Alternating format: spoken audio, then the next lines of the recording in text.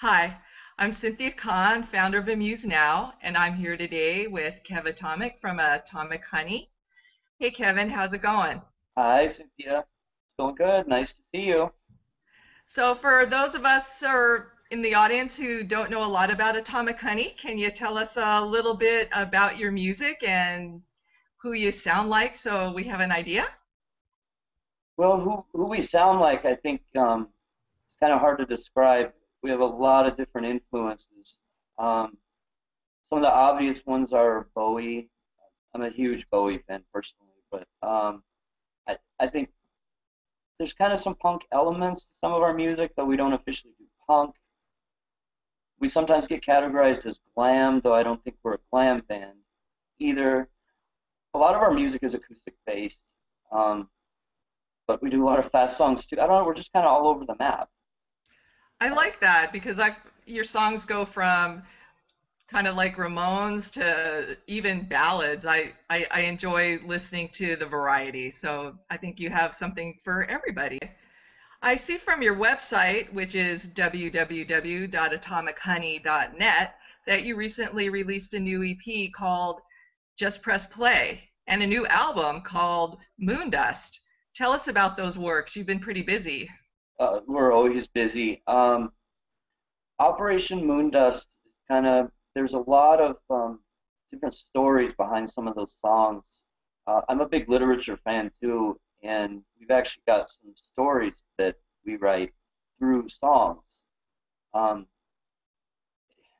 it's weird to describe, but uh, most of the songs on Operation Moondust are very mellow, probably as you noticed.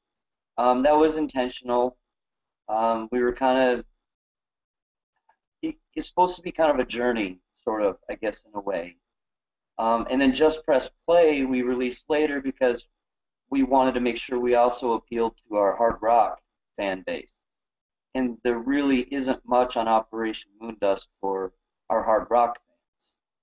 So Just Press Play was kind of like, okay, now it's your guys' turn.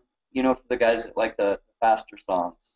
Speaking of hard rock, I also see that you have a new video on your website called Glitter Bombs and Gas Cans, and I'd love to play that for the audience. Is that okay? Oh, I'd love that. That'd be cool. Okay, hold on just a second. Let me line it up.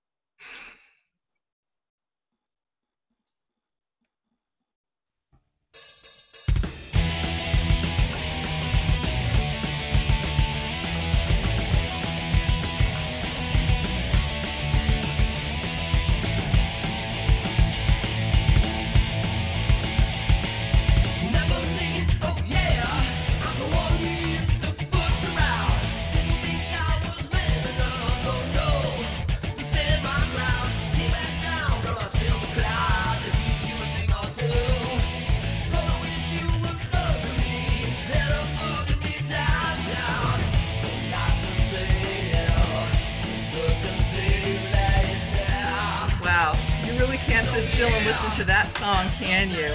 I love it. Thank you. I like that your band, we said this before, has something for everyone, kind of punk, rock and roll, and even slow songs like Staring at the Sun. Since Amuse Now is about artists helping artists, is there anything that you want to share about how you and your band have worked to get Atomic Honey noticed out there? Um, there's a lot of different ways people use, and I Twitter, of course, is my big thing.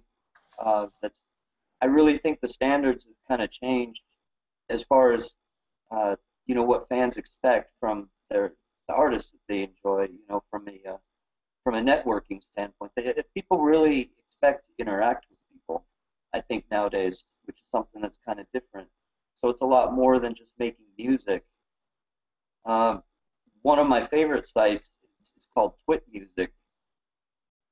We use that one a lot. We put a lot of sort of secret songs on there, sort of for people. A lot of those songs will never even end up on albums. We just kind of do it because we like to keep people interested and we like to let people know where we're at musically at any given time. And Twit Music's a neat way of doing it. We can put a song up there And of course, there's lots of ways for Twitter people to share those songs as well. I mean, it's a really neat site. It's just we like to do songs just for our really dedicated fans, and then we won't put those songs on some of our other pages like Reverb Nation and things like that. We like to acknowledge people that kind of show us a little extra support, and so we do kind of a lot. Some of the songs are kind of just fun and campy, but it's a way of people, not having to wait until another album comes out.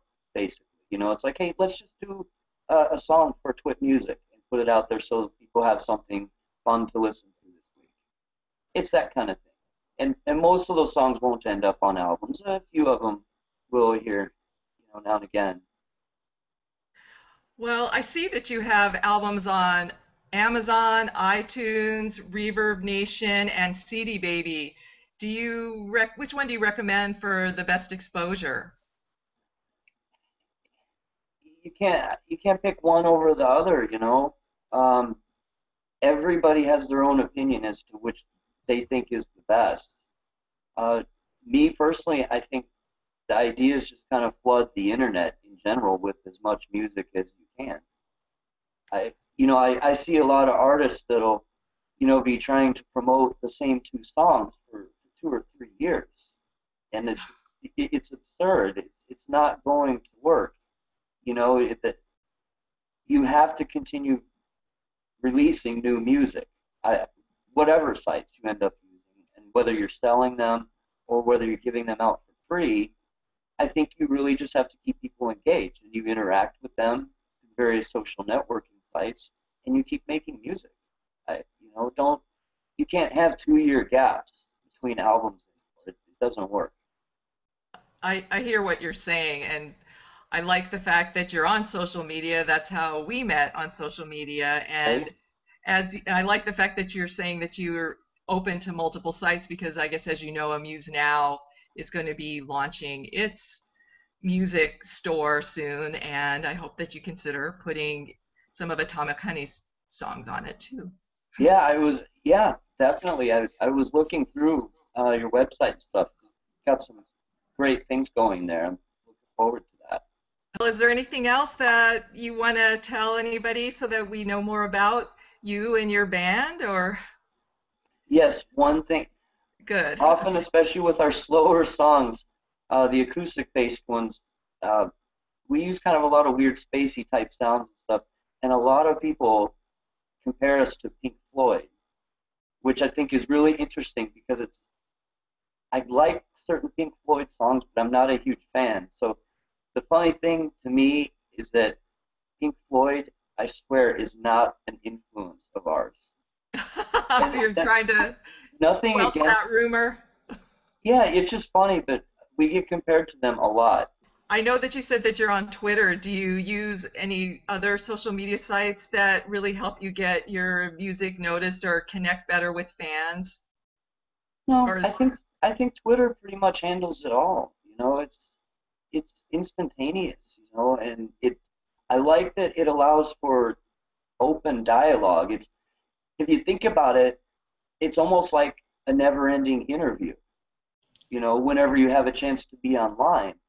So it's like, why would I post something on a website, that, once a week or a few times a week, when I can just go to Twitter and say what I have to say, and then if people want to comment on that or whatever, I'm right there. They can reply to me, or if they have a question about what we're doing or who I am, or if they want to know what my favorite color is or something, they can just ask me. To me, it's like an ongoing interview. That's the way I see it.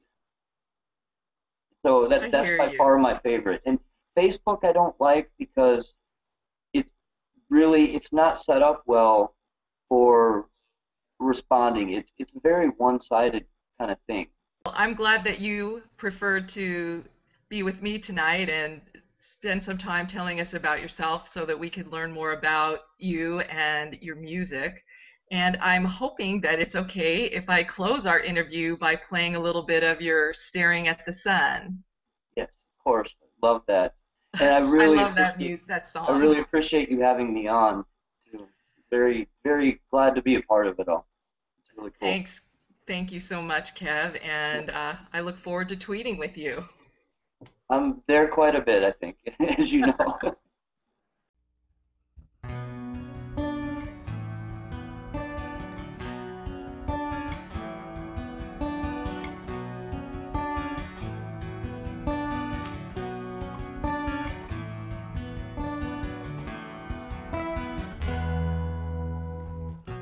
Smell the rain.